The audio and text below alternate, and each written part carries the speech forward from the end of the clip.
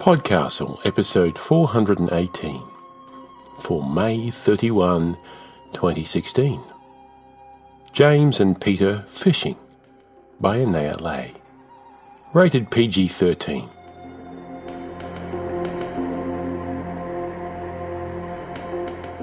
Hello and welcome to PodCastle, where imagination sometimes takes the shape of a giant stink bug. But not today. I'm your host, Graham Dunlop. Fishing. There are those who wax lyrical about the art and practice of fishing, be it deep sea, river, beach, or angling. Seas of ink have been spilled in praise of this ancient art, extolling its virtues, raising it to an almost Zen state of being. So that's not me. I'm one of those blokes who's tried fishing a few times and thought, yeah, I just don't get this, it's boring, and I could be inside playing Mass Effect. Actually, if I recall correctly, I unintentionally broke a fishing rod once that was loaned to me. Back when I was a young tacker, I was in an organisation that was Scout-like, and we'd organised a fishing trip. We piled into a VW combi van and travelled to some lake in God knows where, Australia. Upon arriving, I grabbed my borrowed gear and, being the last to exit, slammed the slide door closed, unaware that the fishing rod was inexpertly carried and so had not yet exited the van. I went, oops, extricated the rod. It was not yet broken, re-slammed the door, and off we went down to the lake. About halfway through our fishing adventure, I used that rod to make a mighty cast, and it inexplicably broke into two pieces. And of course, by inexplicably, I mean completely explicably, given the aforementioned slamming. I haven't fished since then. I don't really want to again. But today's story does feature fishing and quiet activity, practiced by two friends, whom you may know. Dear listeners, PodCastle proudly presents James and Peter Fishing by Anaya Lay. And this, my friends, yet again, is a PodCastle original. Anaya Lay lives in Seattle, Washington, where she sells real estate under a different name. She also writes, cooks, plays board games, takes gratuitous walks, runs the Strange Horizons fiction podcast, and plots to take over the world. And why wouldn't you? Her work has appeared in a variety of venues, including Beneath Ceaseless Skies, Unidentified Funny Objects 4, and Escape Pod. She tweets as @AnayaLay and lives online at www.anayalay.com. Your narrator, whom we're glad to welcome for the first time, is Thomas Busby. Links will be in the show notes. And now grab your tackle and bait box, your rod and reel, and come down to the lake. And while you're fishing there, enjoy the story. James and Peter Fishing by Anaya Lay. James's boots clanged against the dock planks as he strode out over the water.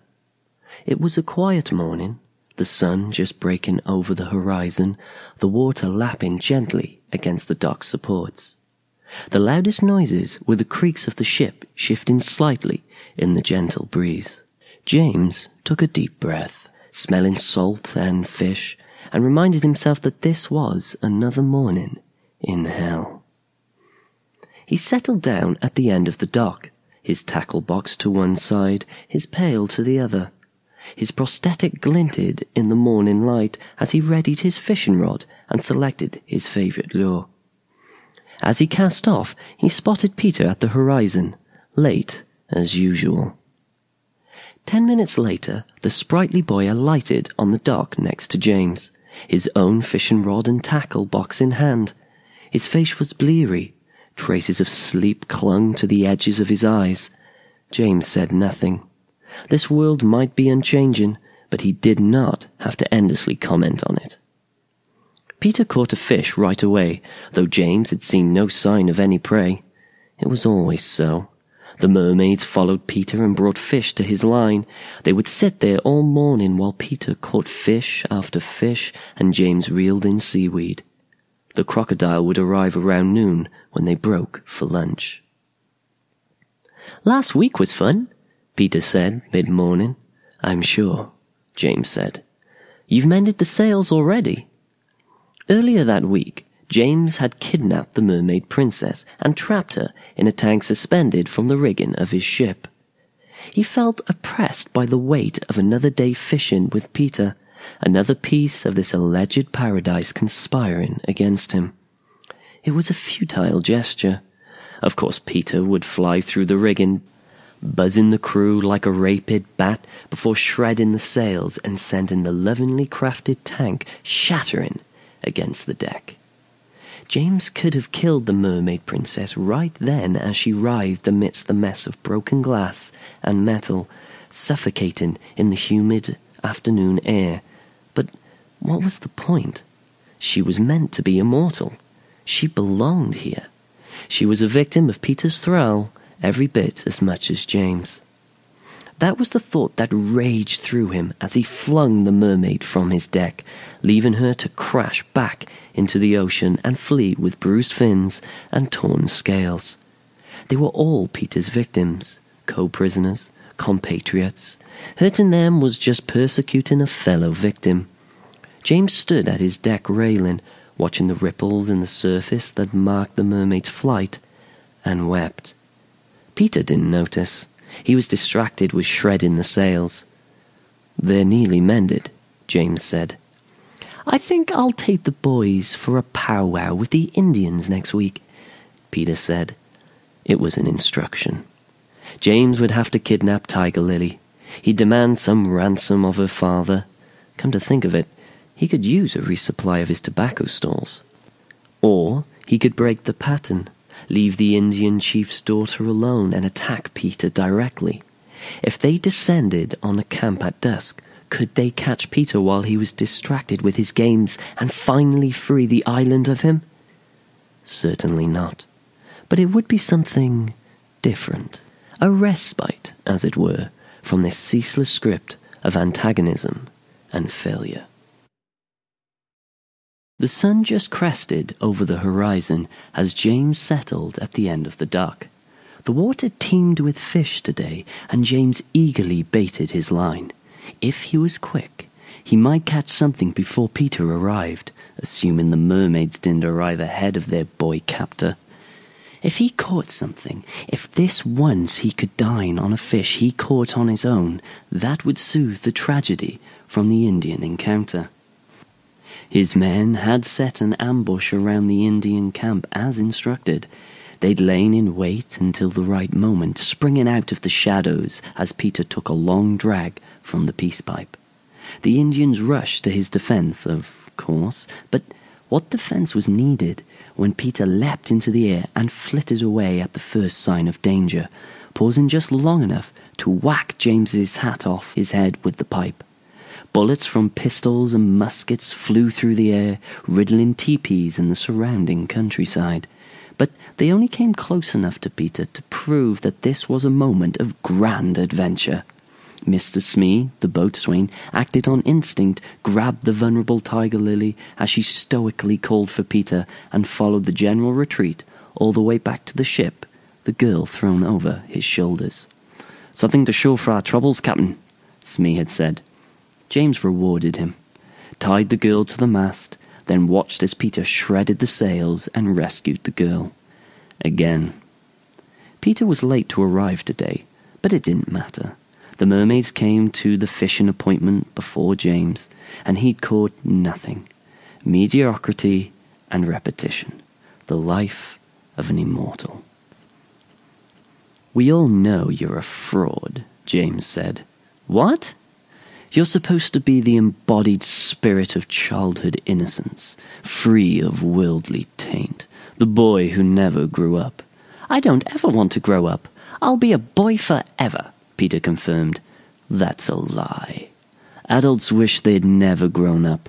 Children long for the freedom of adulthood. You're a nostalgic old man playing at childhood. That's not true. You can't realize that being an adult is oppressive unless you've been in the adult world. Grown-ups are always in a hurry. They never play games. They frown, Peter said. And you've walked with them enough to notice that. You didn't freeze. You took a step back. You're tainted, Peter. James expected him to fly away, but he sat there, fishing rod in hand, and sniffled. That went on until lunch.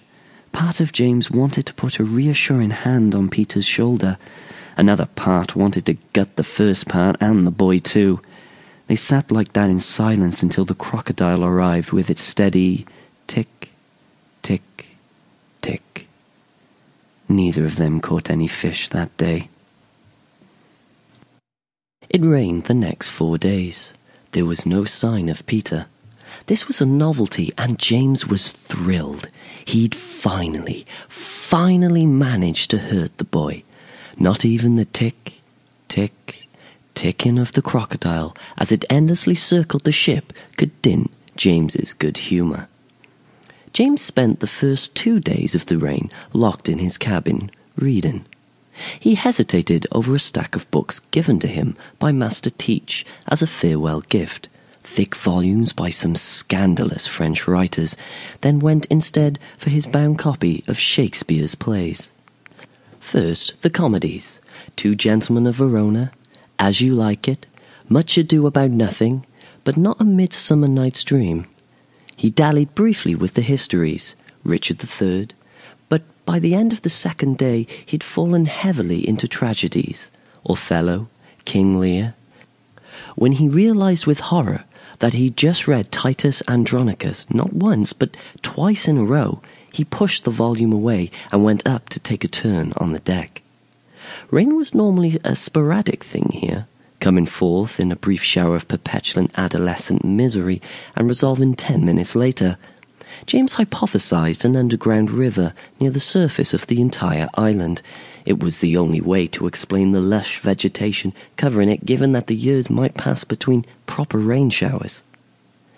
James stood at the bow of his ship and examined what he could see of the shore through the grey, drizzled mist. If there were an underground river, this rain should reveal evidence of it. James let his inner naturalist break forth for the first time in years.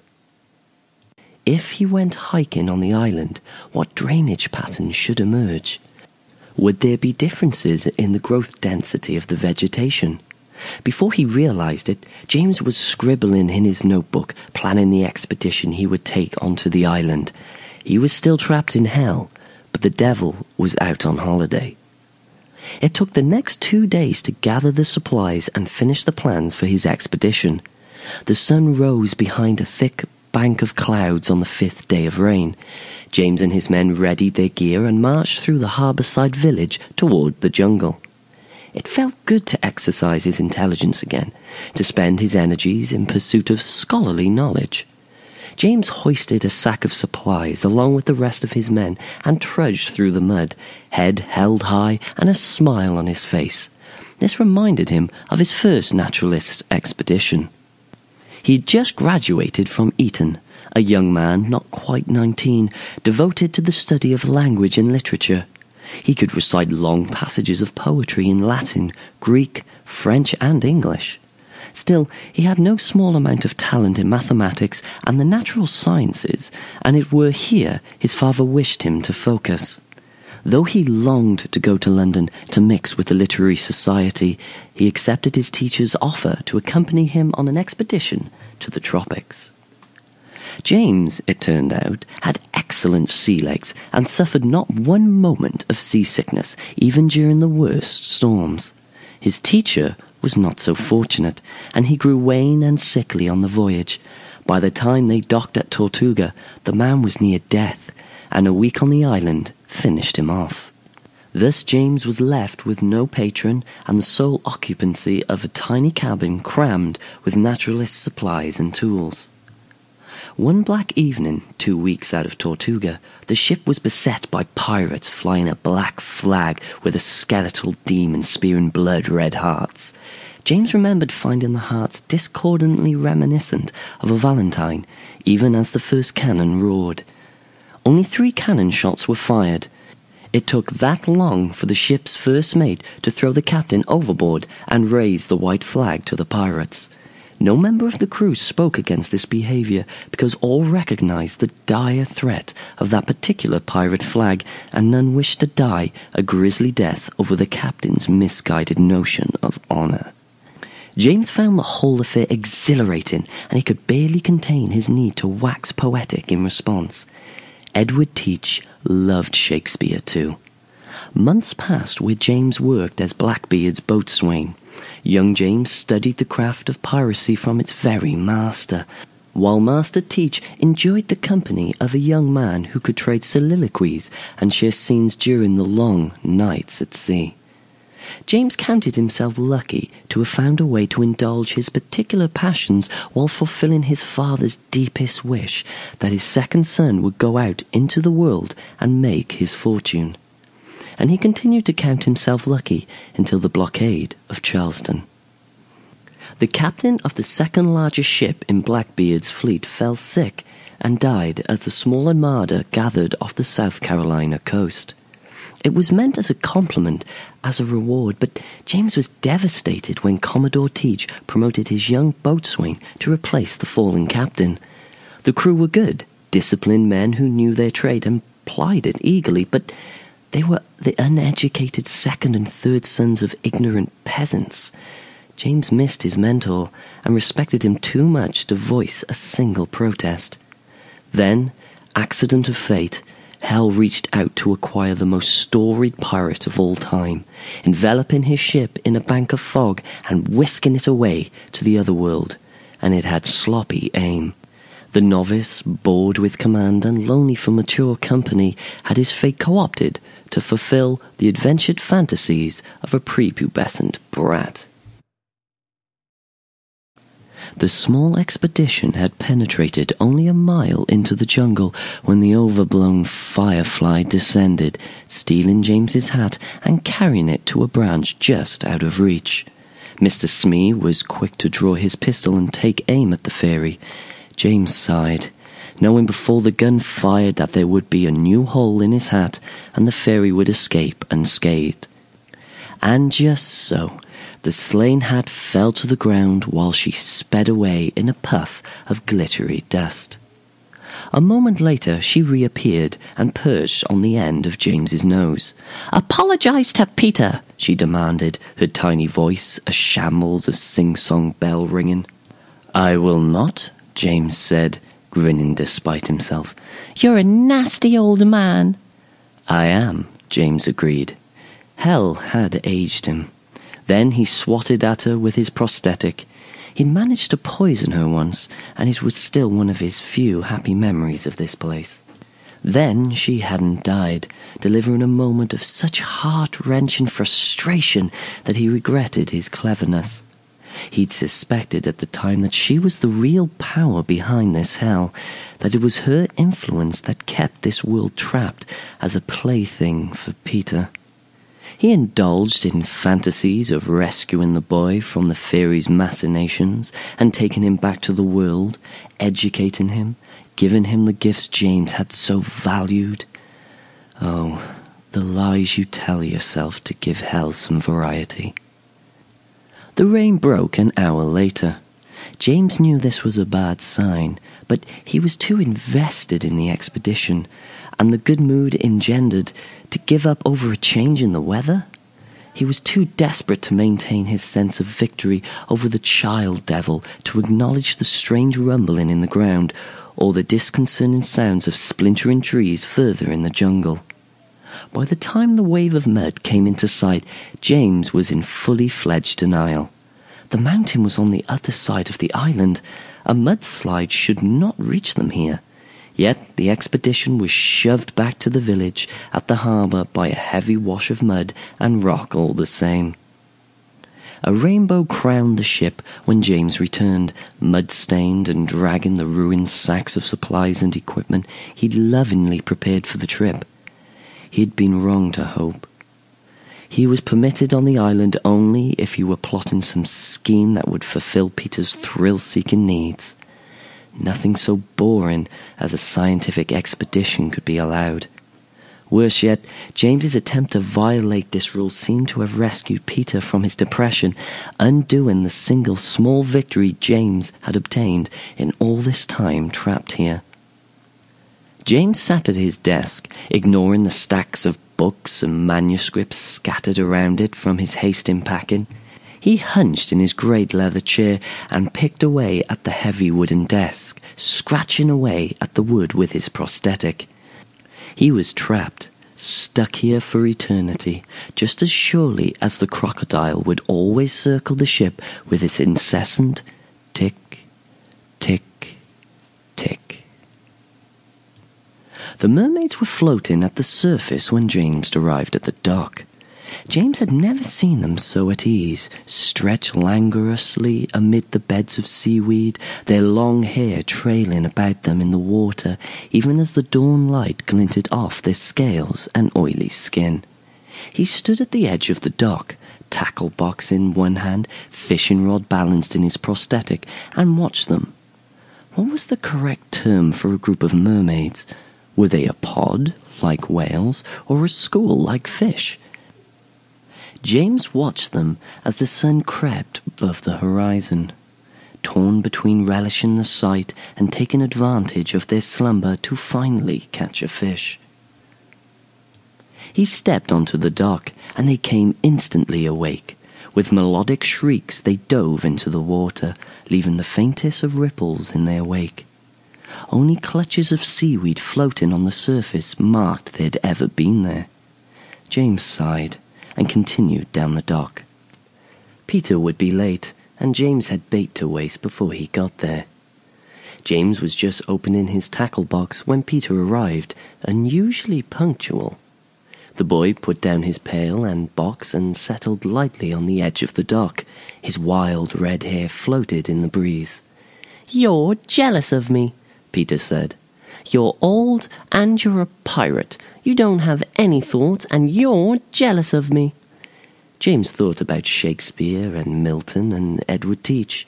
He thought about ocean winds, salty air, and discussing poetry by candlelight and cognac. He thought about murdering Peter. "You mistake me. I hate you." "Because you're jealous," Peter said. "Because I am a man of learning. I was a man of the world just beginning the heights of my career. I was free of all but the obligations I most wanted to fulfill in a world that was flawed and miserable, but ultimately fair. I hate you because you took that from me to suit your capricious whims." "I'm innocent and you aren't." "Innocent? I've never cut off anybody's hand." Tick, tick, tick. The crocodile was early too. James hadn't noticed the crocodile that first morning after the fog lifted. The clouds broke an hour before dawn, and James had time to study the sky and determine that the stars were all wrong. Even if he'd crossed the equator without realizing it, the stars weren't in any sensible configuration, and the island's geography, when James explored it through his telescope as the sun rose, seemed improbable. Jungle should not grow so thickly so far up the side of an active volcano. The ship was well stocked, but none of James's charts could make sense of his observations either, and there was a village built up around what looked to be a splendid harbour. James gave the orders to load the guns and dock. If the locals were hostile or tried to extract a tax from him, he would raise Blackbeard's flag and take the information he needed by force. Otherwise, James was a gentleman and didn't plan to allow astrogational distress undermine that.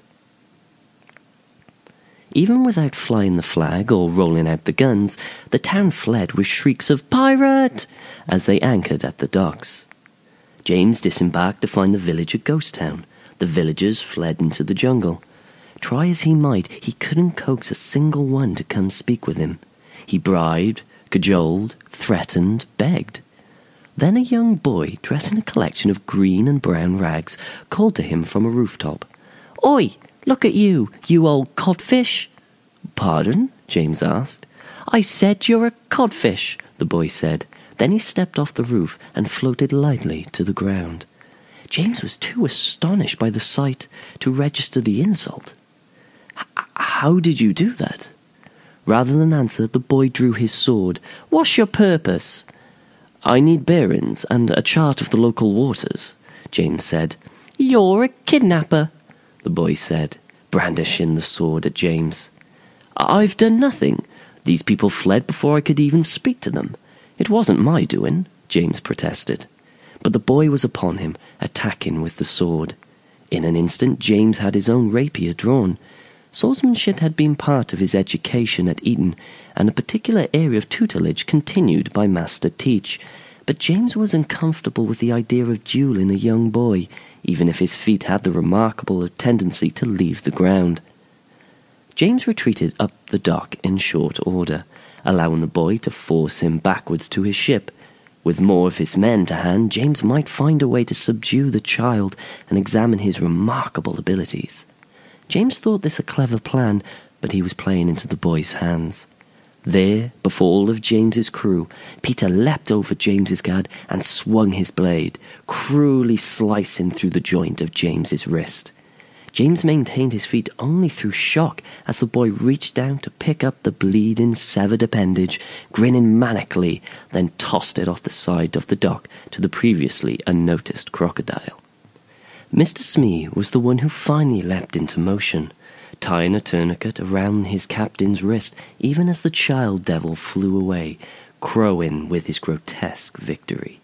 It was Mr. Smee who stitched up James's remaining flesh and nursed him back to health, and it was Mr. Smee who went into the village to acquire James's first prosthetic.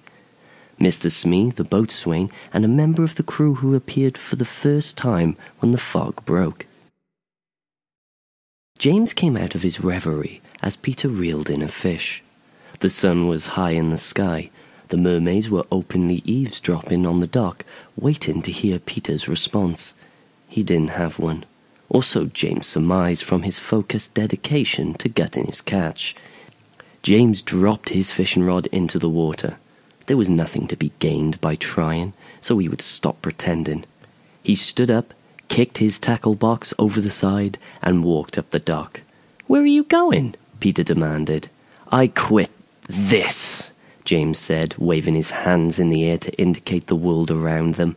This hell, this constant and unchanging Neverland. "But it's not time yet," Peter called. James ignored him. He would go back to his ship, and he would study. Books and shelves of notes waited for him, and if James couldn't find a way to physically leave this world, then he'd send his intellect to freedom, dedicating himself to his academic pursuits. No more plotting to escape or to destroy Peter. Henceforth, James would be a scholar, nothing more. James had a chance to kill Peter just once. He had tried many, many times, but never managed to pin the child devil to the ground, blade against his throat, the end of his prosthetic resting under his eye.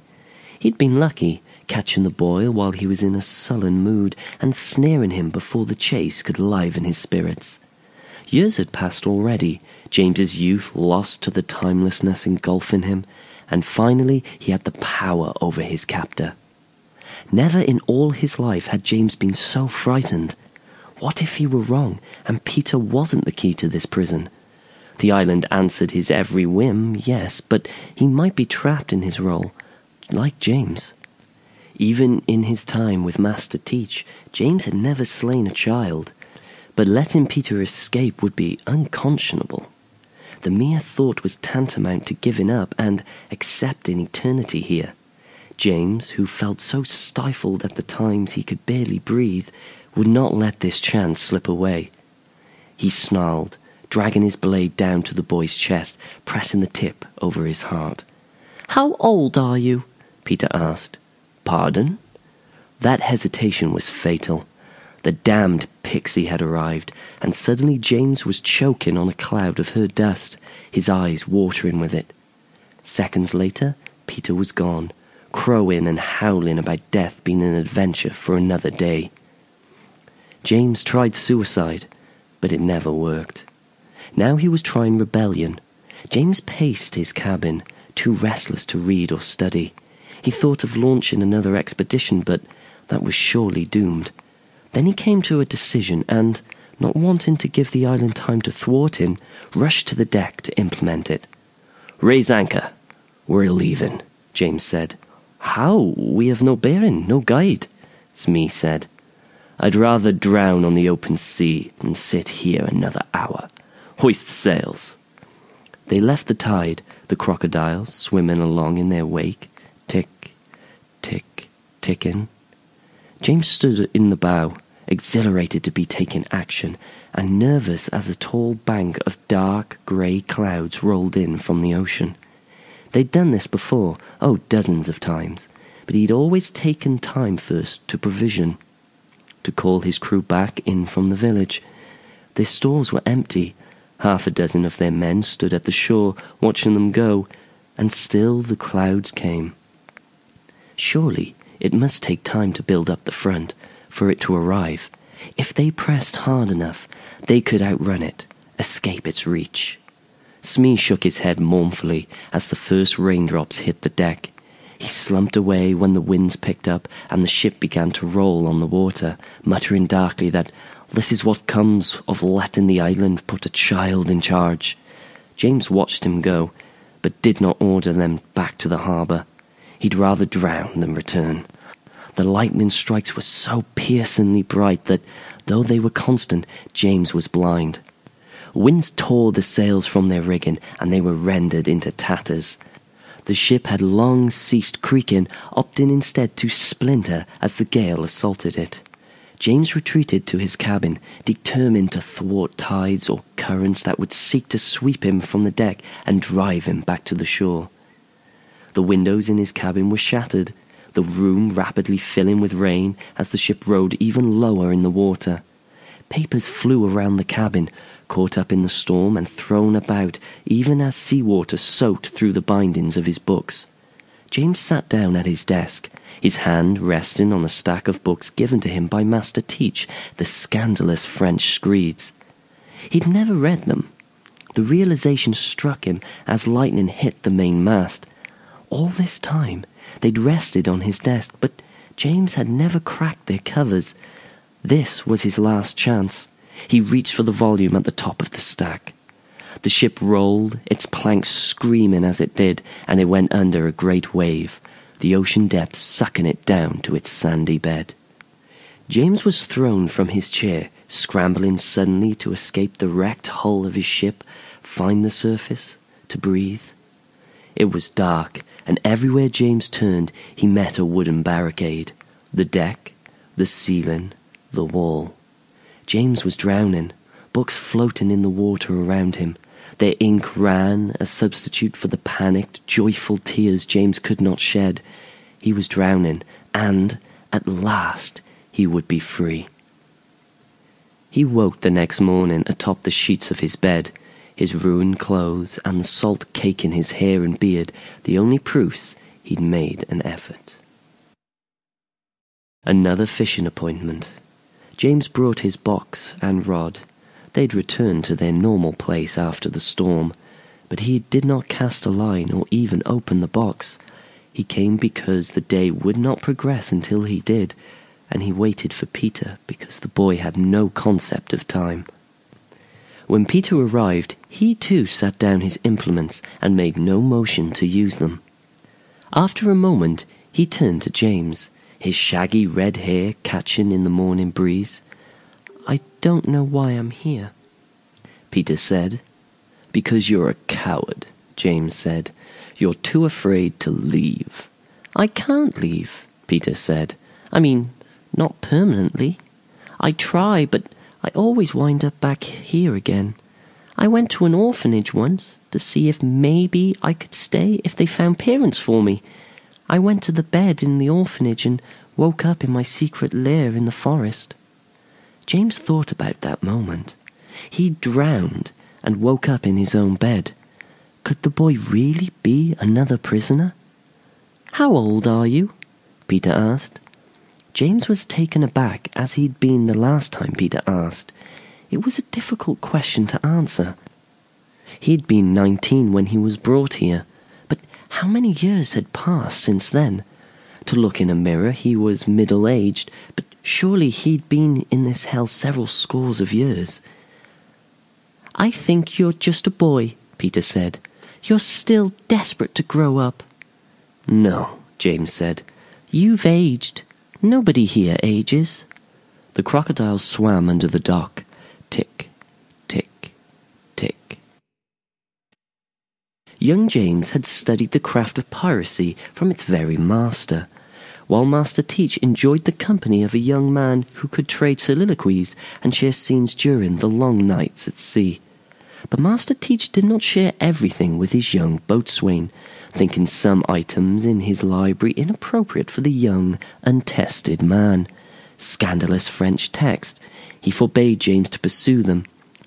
This admonishment irked James, who, late one night, while the captain prowled the deck, stole into the cabin and tore into the books. He was so absorbed he did not hear Master Teach until he was discovered.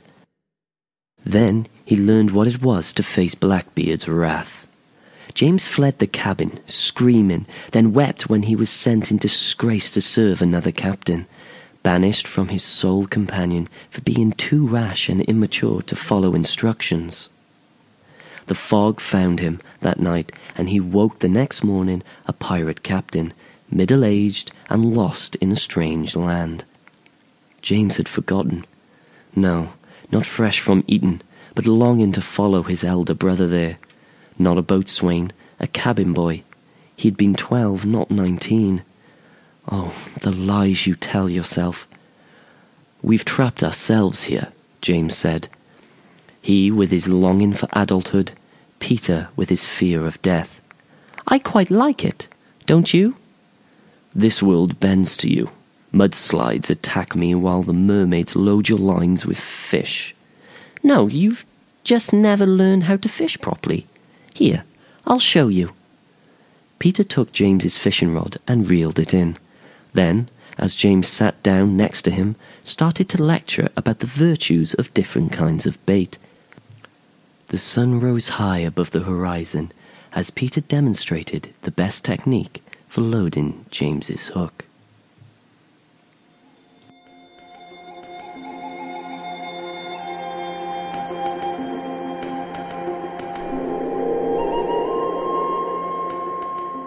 And welcome back.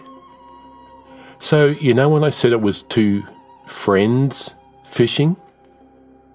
Well, maybe they weren't quite friends there at the beginning. But maybe they are at the end? Let's turn now to feedback and to our assistant editor, Khalida Muhammad Ali. Salam, good people. This is Khalida Muhammad Ali, assistant editor over here at PodCastle. I hope you've all been well. Feedback this week is for PodCastle, episode number 407, The Cellar Dweller by Maria Devana Headley. It seems that this story conjured up thoughts of delicious food. Irish Laz said, "Dark chocolate, dark beer, dark stories." I enjoyed this, but I might need to hear it again. I didn't pick up on the Nevermore beginning the same on both ends of the 25 years. Adrian H. said, "Well, this was just tasty from start to finish.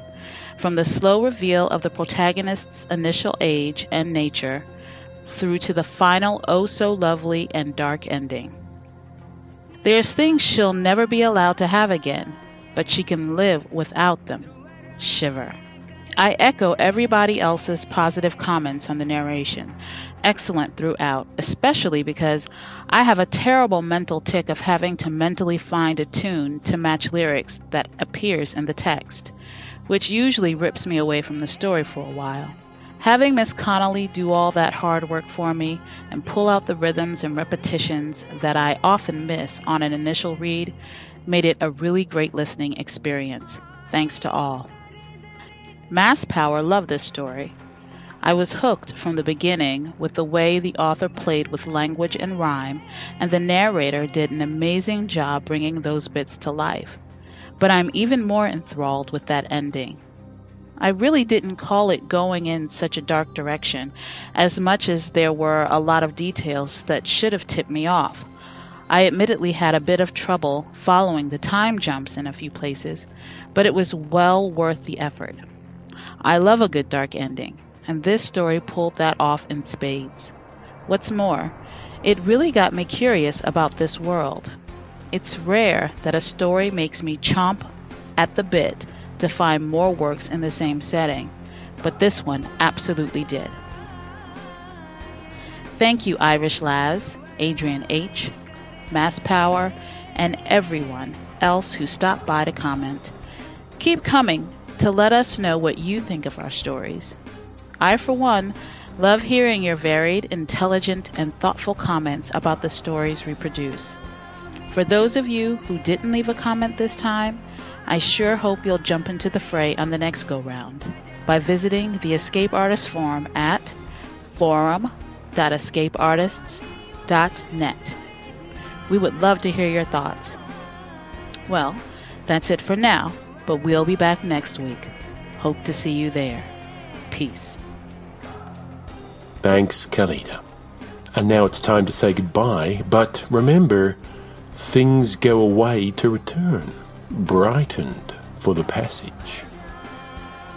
On behalf of all of us here at PodCastle, our forum moderators Osicat and Talia, our audio producer Peter Wood, our associate editors Arun Jiwa, Setsu Uzume, Christiana Formella, Troy Wiggins, and Aidan Doyle, our assistant editor Khalida Muhammad Ali, your co-editors Jen R. Albert, and myself. Thank you so very much for stopping by and sharing the story with us. We'll be back next week with another, but until then, this is your host, Graham Dunlop, reminding you of your to-do list this week. 1. Kidnap Tiger Lily. 2. Demand some ransom of her father. 3. Resupply your tobacco stores. Hey everyone, Alistair here. So, we're rounding the corner on 2016's halfway mark, and it's been a really busy 6 months for us. In that time, we've brought all our shows up to SFWA qualifying pay rates for authors, started rolling out narrator pay, and have added not one, but 2 new members to the EA family, Mothership Zeta and Cast of Wonders. If you donate, thank you so much, because without you, seriously, absolutely none of this would be possible. We have, across the 4 podcasts, over 400,000 downloads a month. That's amazing, and it marks us out as one of the biggest genre fiction markets on the planet. Of those 400,000 listeners, by the way, a mere 1% donate. 1. Now, the shocking thing about that is that's actually an average number for creative projects like us. Believe me, we dream of what we'd be able to do if that doubled to 2% or even 5%. That orbital control satellite that's been sitting in the Amazon basket would finally be mine for a start. 1%. That's the average. But nothing about this audience is average. So if you can, please donate or subscribe. Donations are wonderful. Subscriptions make all the difference, give you access to premium content, and start at as little as $2 a month. There are links on every homepage for the shows, and it's so appreciated. Please be extraordinary, and help us be extraordinary too. PodCastle is a production of Escape Artists Incorporated and is released under a Creative Commons Attribution, Non-Commercial, No Derivatives 4.0 International License. Share it all you like, but don't change your salad. Our theme music is by Shiva in Exile. To find out more about them, check their website at shiva-in-exile.de. The charm of fishing is that it is the pursuit of what is elusive but attainable, a perpetual series of occasions for hope. So said John Buchan.